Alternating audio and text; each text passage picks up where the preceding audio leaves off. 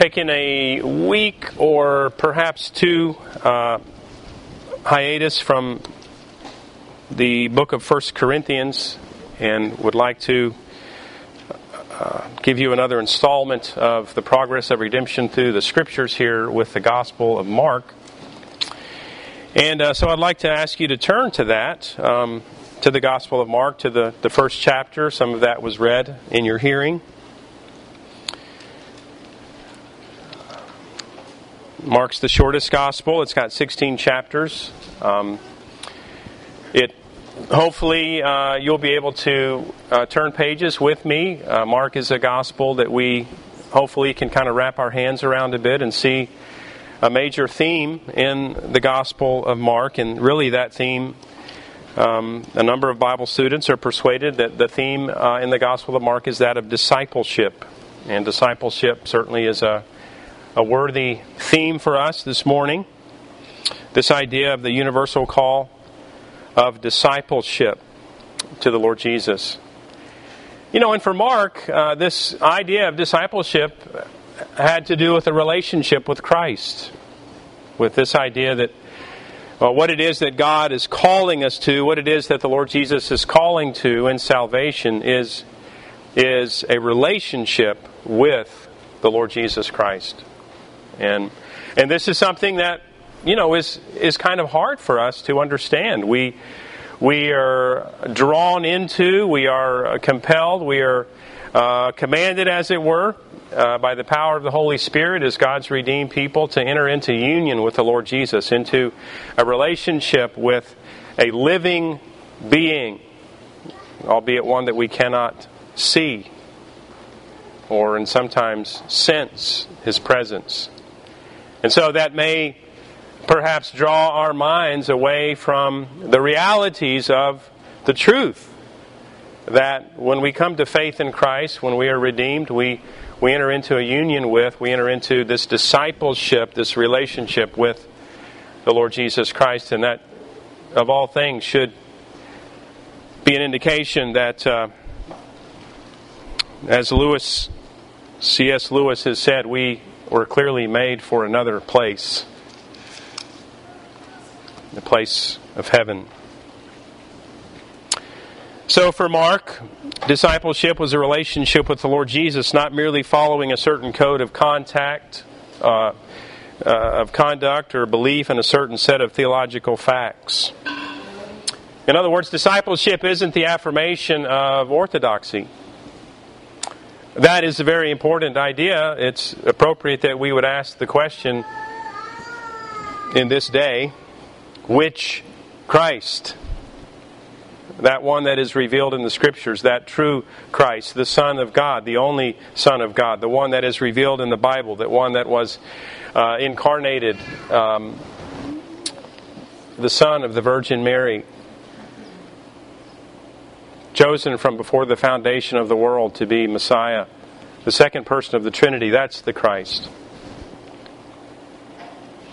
Also, we know that discipleship is to be what it is that the word means. The word discipleship means learner. It means learner. That's all it means. It's learner. And there are a lot of connotations to this idea of discipleship in the Bible. But nonetheless, they have to do with this idea of being a learner. A learner implies humbly coming to one who can and will teach vital things. Because of the power and life-giving nature of redemption, we know that these learners, these disciples of Christ, because of that power, we also know that they're disciple makers. That really validates the truthfulness of a confession of Christ. That not only am I a learner, I'm a follower of the Lord Jesus, but that I've involved myself in this bubbling over of this living fountain of life, such that others would involve themselves in seeing this life-giving work of Christ in me. Fellowship with Jesus marks the heart of the disciple's life. And this fellowship includes trusting Christ. Trusting Christ. Often, the trust that we express to other people has limitations. There are provisos. I trust you in this way, but not that way.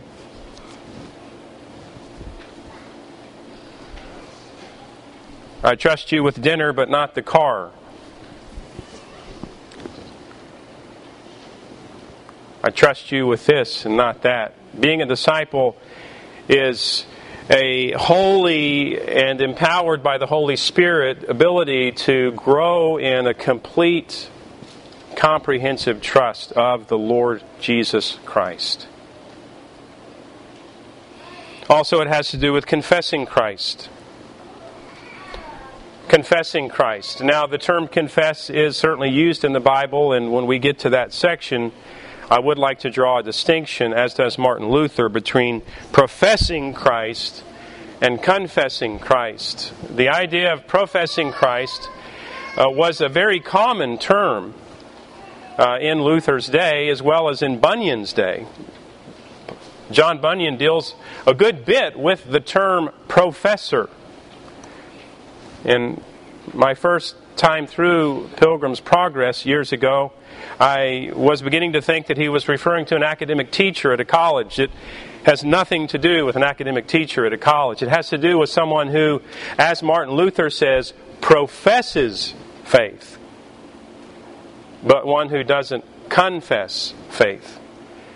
To profess something, the very meaning of the word implies that it actually isn't altogether true. I'm professing something.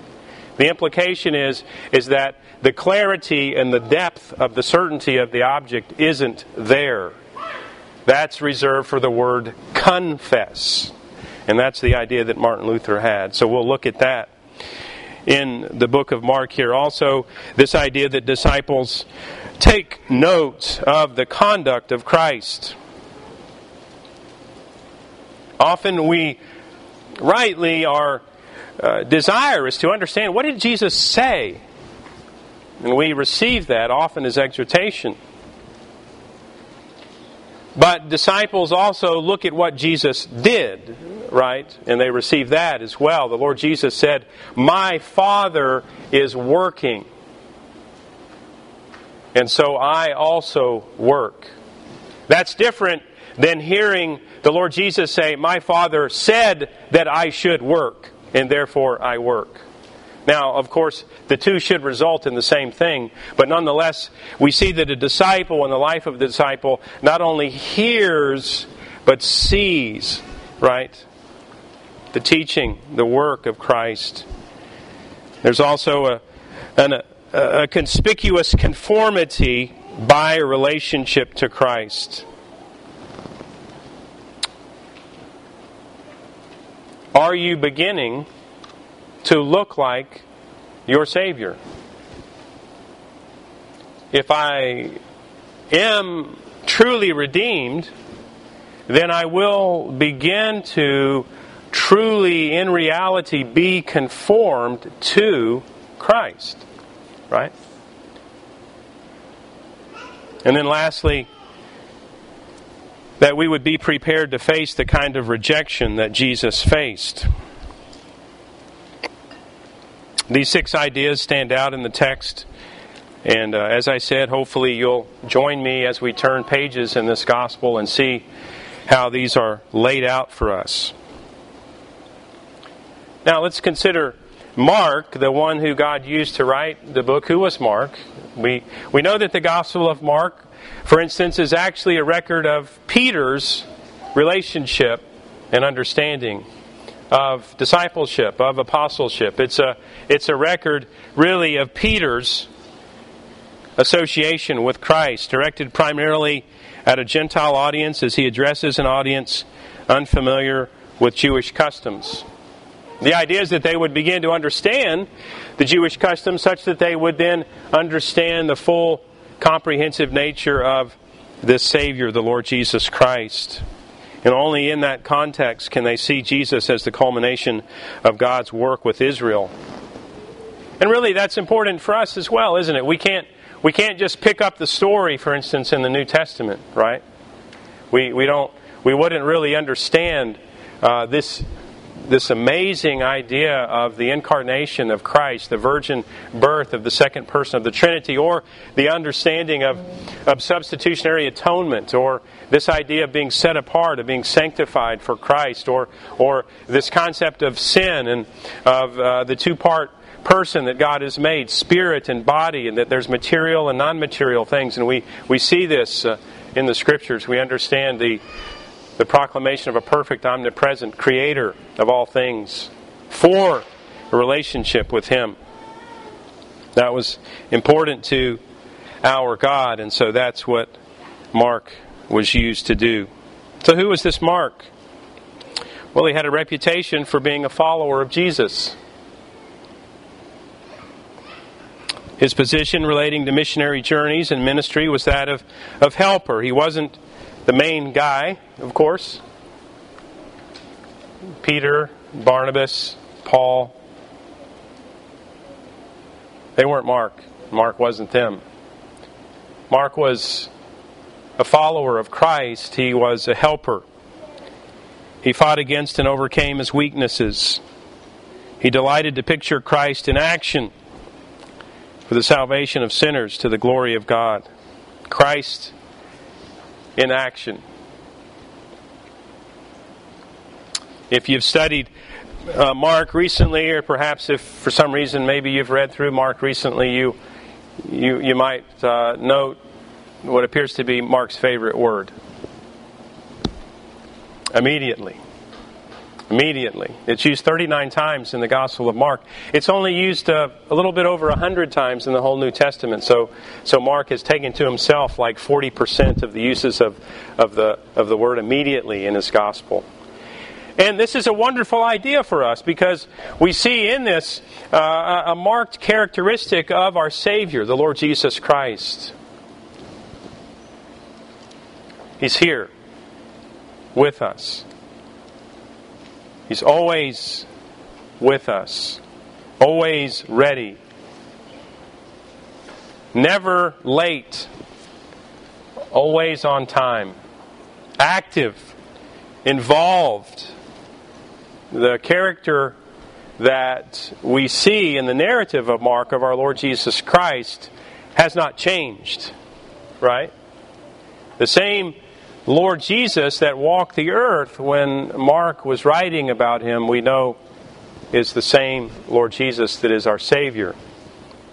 Active, eager, earnest, sincere, thoughtful, attentive.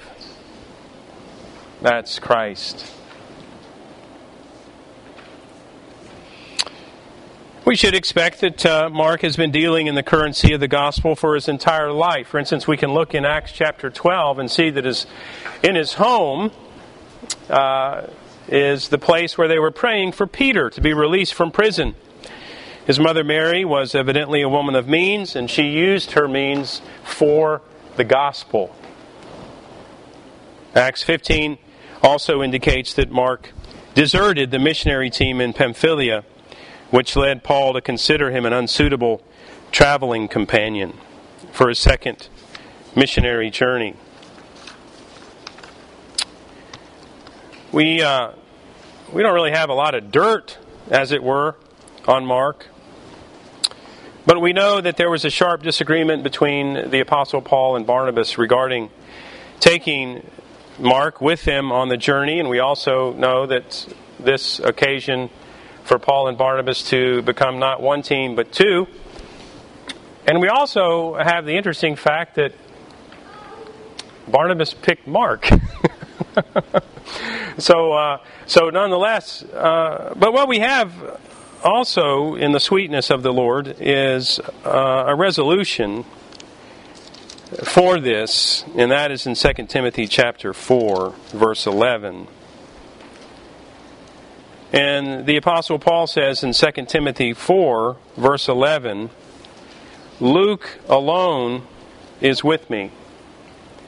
Get Mark and bring him with you, for he is very useful to me for ministry.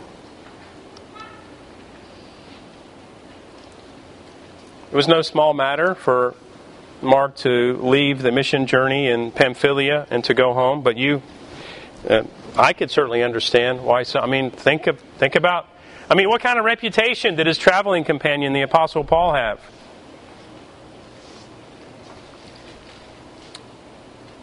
How would you like to go on a trip with the Apostle Paul?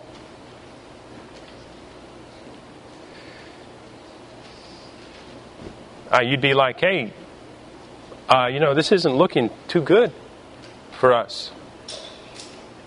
The civil authorities, they're after us, Paul. Paul says, yeah, I know.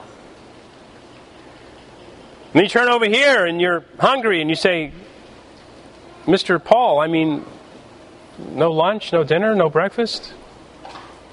Yeah, I know. It's all right. And then you wonder about where you'll stay. Paul says, yeah, it'll be okay. The young man Mark might not have been quite exactly ready for that. But we know that the Lord bolstered his abilities, and he became to Paul not just this guy that might do him some good, but this one who noteworthily is personally requested as an individual who is very important to me for ministry. What a sweet testimony. As we consider the style of the Gospel of Mark here, it's like a fast-paced movie. Let's look at a few of the passages here and just kind of get a feel for the writing. If you would, please turn with me to Mark 5. Mark chapter 5. And I appreciate your patience this morning. This is, I pray that this doesn't seem too fast-paced for you. It's a challenge for me not to think also of the word immediately as I look at this passage, but I want to encourage you to just, let's stick together and look and see what the Lord has for us in the book of Mark here. So Mark 5:2. And when Jesus had stepped out of the boat, immediately there met him out of the tombs a man with an unclean spirit. He lived among the tombs, and no one could bind him anymore, not even with a chain. For he had been often bound with shackles and chains, but he wrenched the chains apart and he broke the shackles in pieces. No one had the strength to subdue him. Night and day among the tombs and on the mountains, he was always crying out and cutting himself with stones. And when he saw Jesus from afar, he ran and fell down before him. So here's Jesus. He's just calmed the storm in the narrative in chapter 4. Here he is. He's in the boat. They've just come through a storm. They get to the shore, and what does he encounter?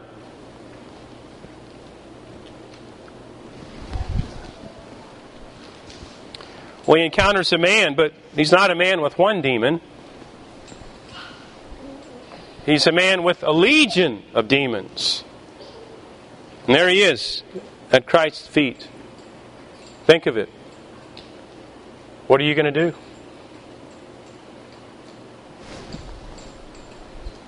Mark tells us what he does. Let's look at chapter 6, verse 30. Mark 6:30.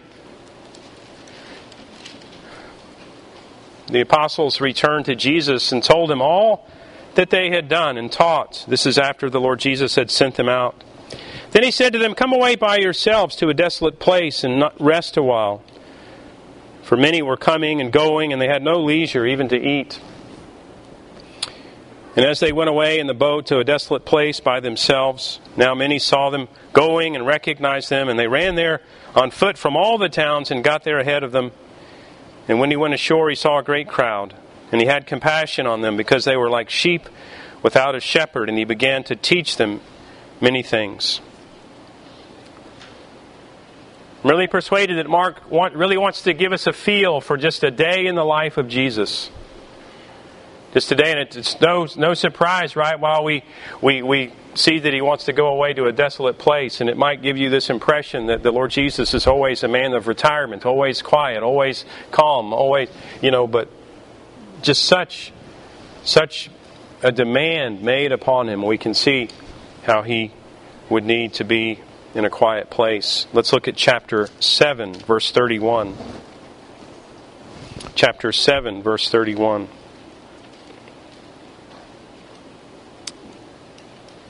Then he returned from the region of Tyre and went through Sidon to the Sea of Galilee in the region of the Decapolis. And they brought to him a man who was deaf and had a speech impediment. And they begged him to lay his hand on him, and taking him aside from the crowd privately, he put his fingers into his ears, and after spitting, touched his tongue, and looked up to heaven. He sighed and said to him, Ephphatha, that is, be opened. And his ears were opened, his tongue was released, and he spoke plainly. And Jesus charged them to tell no one. But the more he charged them, the more zealously they proclaimed it. And they were astonished beyond measure, saying, He has done all things well. He even makes the deaf hear and the mute speak.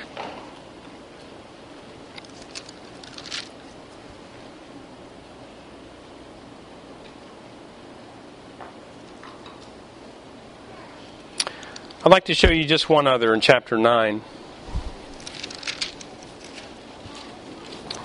In chapter 9, beginning in verse 14.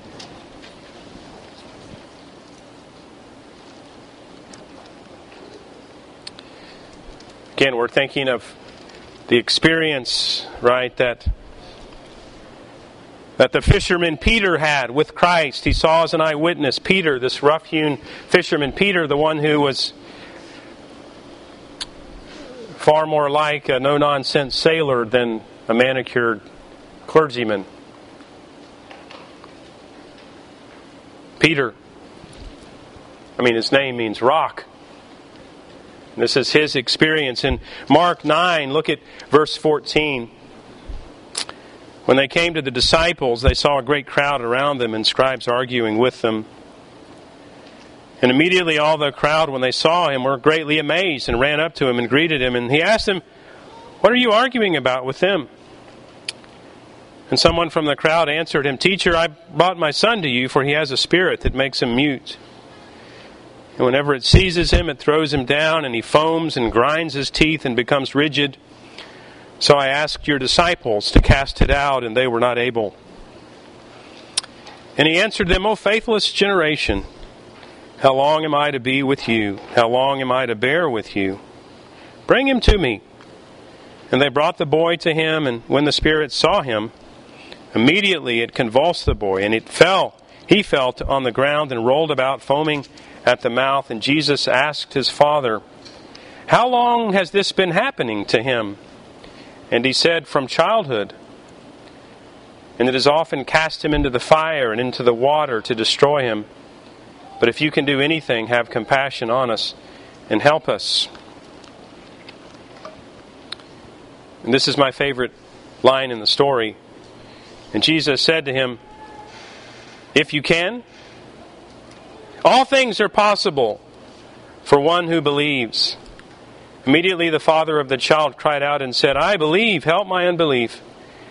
And when Jesus saw that a crowd came running together, he rebuked the unclean spirit, saying to it, You mute and deaf spirit, I command you, come out of him and never enter again. And the Lord Jesus, in verse 29, said to them, This kind cannot be driven out by anything but prayer. As a response to the teaching of Christ that we've read about here, there really, perhaps we could see categorically three responses. One response is that of belief. That of belief. In Mark chapter 2, the friends of the paralyzed man, when Jesus saw their faith, verse 5 of Mark 2, he said to the paralytic, Son, your sins are forgiven.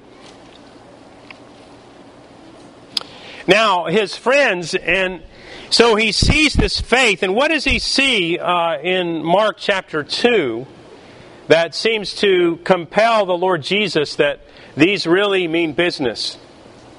If you were to cast your eyes on the first few verses in chapter 2, you would notice that this is that occasion where these men go up on the roof and they begin to literally tear the roof apart so they can drop this man down in the middle. Wow. That's faith. Not concerned at this moment about the homeowner, right? Or about perhaps the kind of treatment they might receive after being mocked and scorned over taking the roof apart. But they are fully committed because they know who this one is, the Christ. And they bring their paralyzed friend to Him. Some believed. Some were bewildered. As a matter of fact, early on, his own family, we see in Mark chapter 2, verse 20.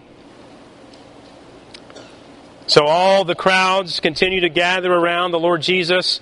In Mark chapter 3, verse 20, he went home and a crowd gathered again so they could not even eat. And when his family heard it, they went out to seize him, for they were saying, "He is out of his mind."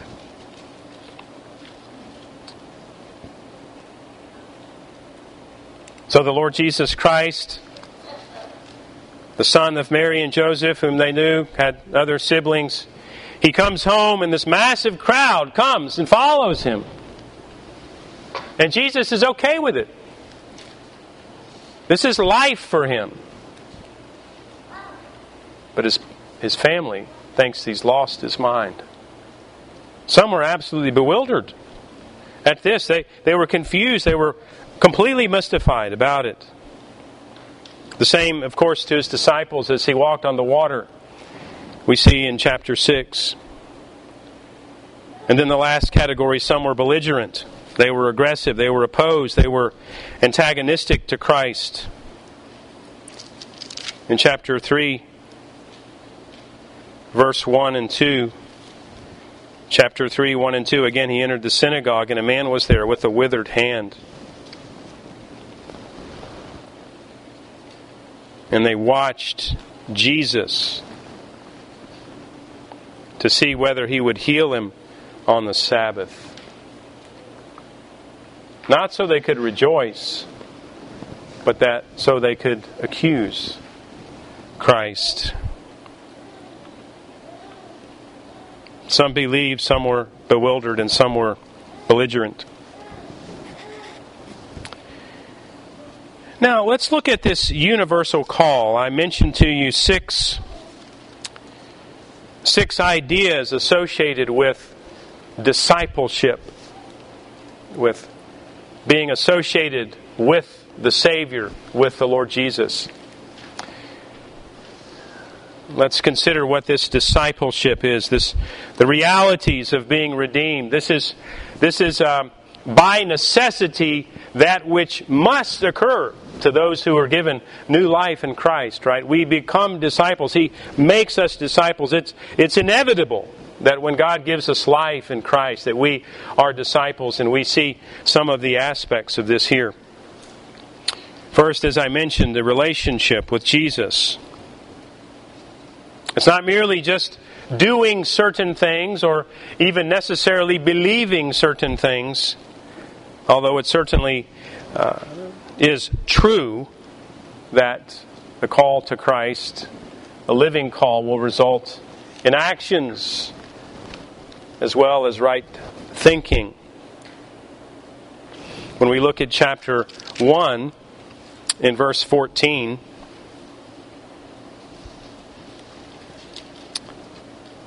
after John was arrested, Jesus came into Galilee proclaiming the gospel of God. Now, John 1:14, as is the case for this gospel of Mark, we see activity, we see the importance of just the chronology of all this, and we see that John, the baptizer, has stepped off the scene, right? And just as if this were a relay race, right, what we see here is the baton gets passed from John to the Lord Jesus in this flawless transition. And Christ enters into the scene.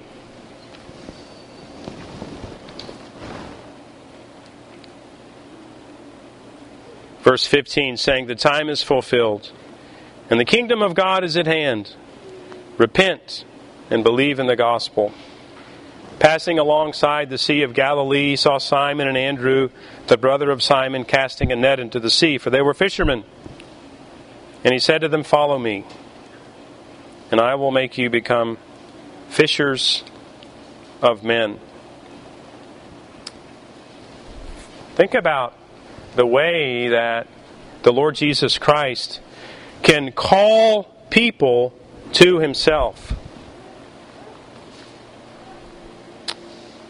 The first and last words that He said to Peter, recorded in all of the Gospels, is exactly what's written here. Follow me. Follow me. The Lord Jesus Christ has this amazing ability to call people to Himself in a saving way. This relationship with Christ, their decision to follow Him, was a testimony to His greatness and power over men. They left everything to follow Christ. The call was to follow Him in discipleship. He intended to lead them and to teach them and do something that required following. Being taught, learning by watching Him, to make them fishers of men. Those who testify to the greatness of Christ that they have seen, and that which led them to follow Him.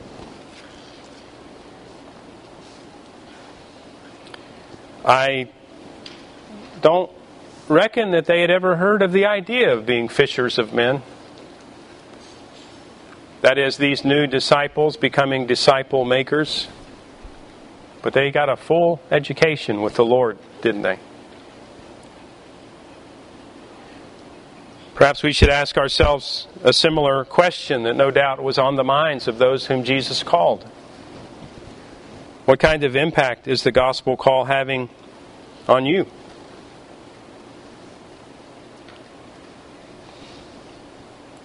When the Lord Jesus calls us to Himself,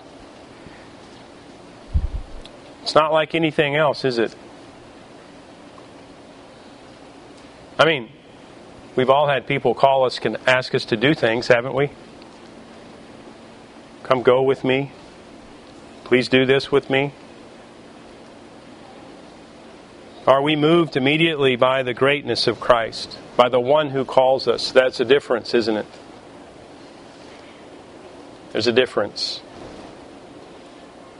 Secondly, the idea of trusting Christ. The idea of trusting Christ. We have a relationship with the Lord Jesus, firstly. Secondly, trusting Christ. If you would turn to chapter 2 with me. Chapter 2. I've already mentioned the story. Consider the men who carried the paralytic. Here they are digging up, destroying the roof in order to get their friend to Jesus. All the crowds there, certainly an indication of the popularity of Christ.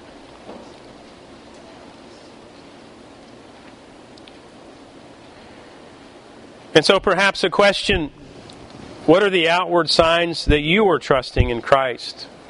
What are the outward signs that I'm trusting in Christ? It's hard for us in our culture because our culture is a very conspicuous culture. We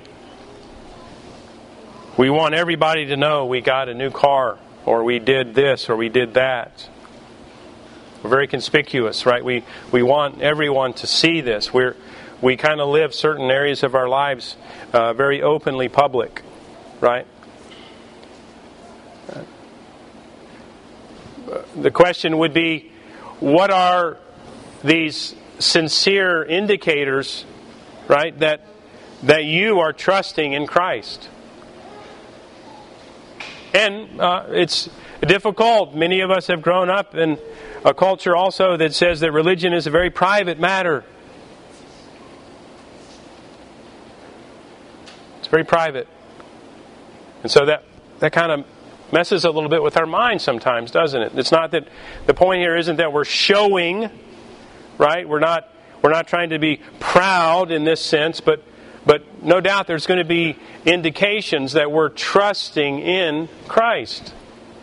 It might be the ways that our own character is growing in grace. It might be the language that we use. It might be the ways we spend our money. It might be the kindness that we're trying to focus on.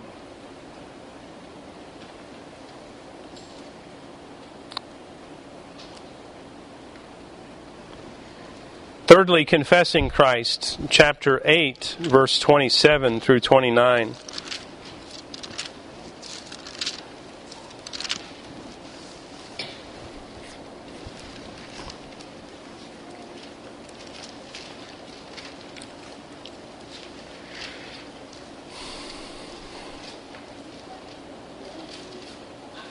So in Mark chapter 8, we have a fascinating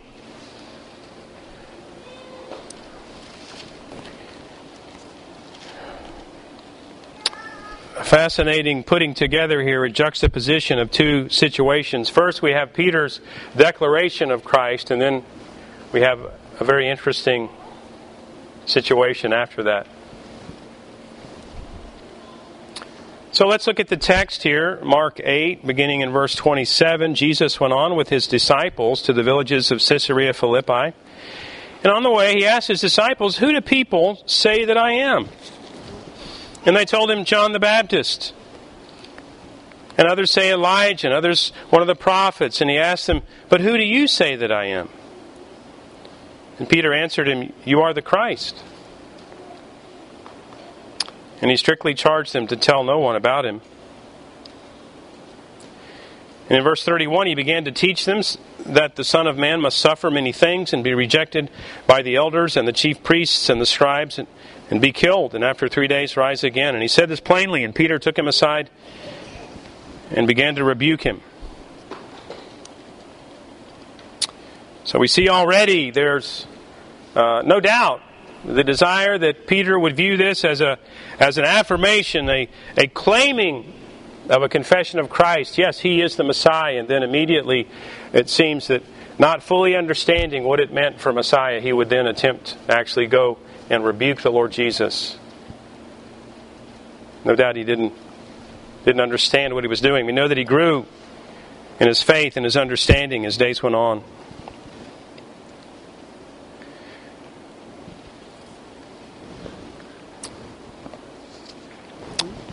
Martin Luther's quote, "If I profess with the loudest voice and clearest exposition every portion of the truth of God, except precisely that little point which the world and the devil are at the moment attacking, I am not confessing Christ, however boldly I may be professing Christ. Where the battle rages, there the loyalty of the soldier is proved. And to be steady on all the battlefields, besides, is merely flight and disgrace if he flinches at that point." The idea is really a simple idea, but it is a very important idea for the validation of our confession of Christ. And what Luther is saying is that if we were to take the illustration or the motif of a soldier on the battlefield, if I were reporting my actions to my commanding officer and I were to say, well, everywhere I went today, I stood my ground. And if everywhere I went today, the enemy wasn't present, and I stood my ground, that really isn't an indication of my commitment to the task at hand. Right? The real question, the real way in which I might validate my commitment, my saving commitment to the Lord Jesus Christ, is how did it go in the fight?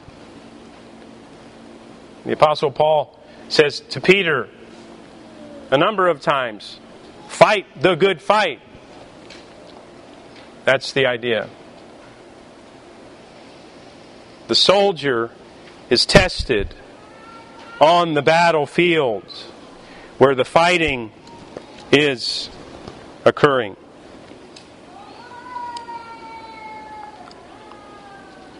Am I professing faith? Or am I confessing faith? What a challenging question. We recognize that in our humanity it seems to change sometimes. And may the Lord continue His work in our lives as He wipes away the old residue of our sinfulness and our fickleness as humans and gives to us a delight in engaging where it is that He's placed us. Fourthly, a disciple takes note of the conduct of Jesus in chapter 6, verse 12, a place that we've already referenced to some degree. As Jesus sends out the 12 apostles, 2 by 2, we see what they were doing in chapter 6, verse 12. They went out and proclaimed that people should repent.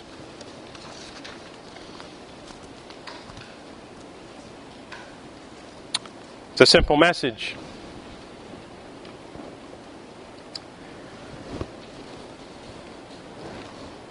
It's what disciples do, right? And sometimes it might be that we think of this repentance as this singular thing that occurred when I first came to Christ. We might be inclined to think of it in terms of something that I have already done, with the idea that I never need to do that again. But what we see here in those who are following Christ, those disciples, is that this repentance and this belief is something that are ongoing for His people. Fifthly, being shaped by a relationship with Christ. In chapter 8, verses 14 through 21, we see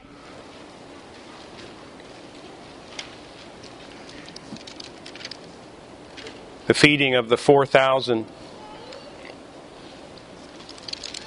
And they have a discussion about leaven, the leaven of the Pharisees.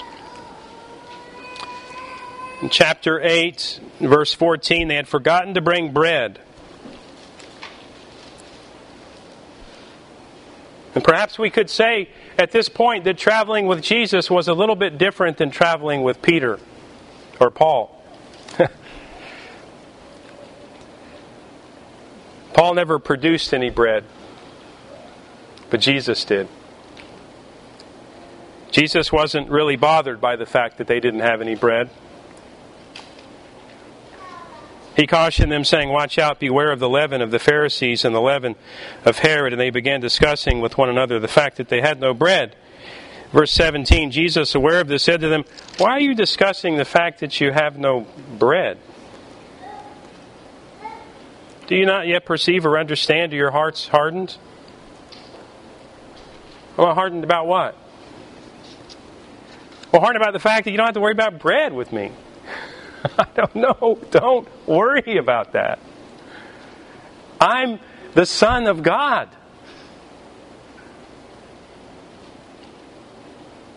Verse 18, having eyes, do you not see? And having ears, do you not hear? And do you not remember when I broke the loaves for the 5,000?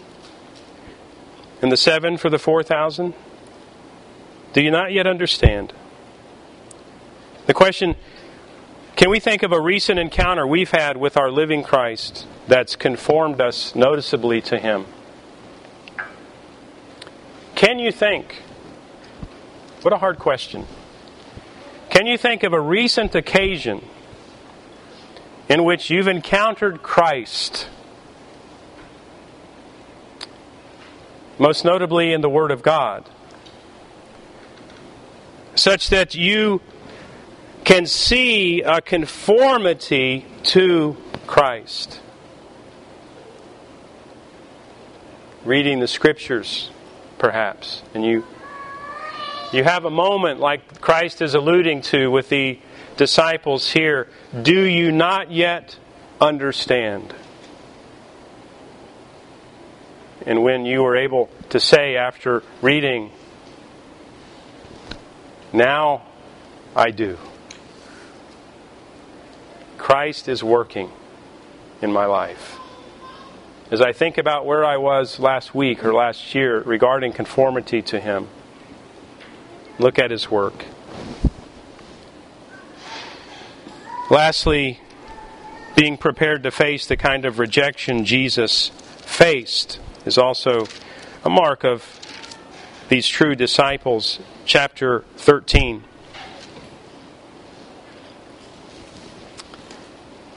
Beginning in verse 9. "But be on your guard, for they will deliver you over to councils, and you will be beaten in synagogues, and you will stand before governors and kings for my sake, to bear witness before them. And the gospel must first be proclaimed to all nations. And when they bring you to trial and deliver you over, do not be anxious beforehand what you are to say, but say whatever is given you in that hour. For it is not you who speak, but the Holy Spirit. And brother will deliver brother over to death, and the father his child, and children will rise against parents and have them put to death.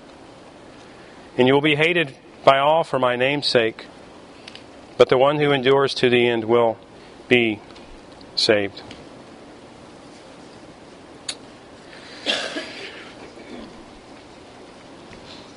There are a lot of reasons that we can be hated in this world. A lot of reasons. Some of them are associated with the kind of rejection that Jesus faced.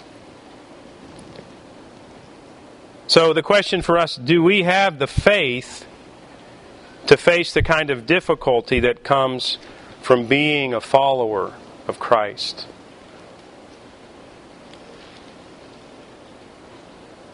People dislike us because we're annoying, or because we're unkind, or because we're mean, or because we've sinned against them. And these, of course, these are not categories in which the Lord Jesus faced His rejection. Do we have the faith to face the kind of difficulty that comes from being a follower of Christ?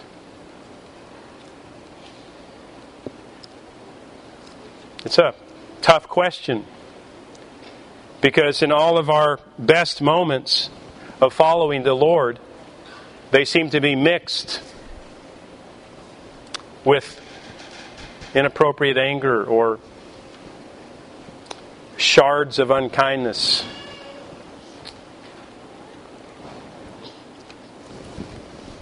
Discipleship, it's what the Lord Jesus calls us to.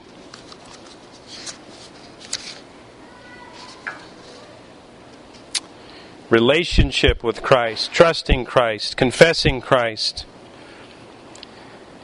taking note of His conduct and following His teaching, being shaped by a relationship with Him, and being prepared to face the kind of rejection Jesus faced. This is the fellowship of the Son. What a glorious thing it is to be with God's people.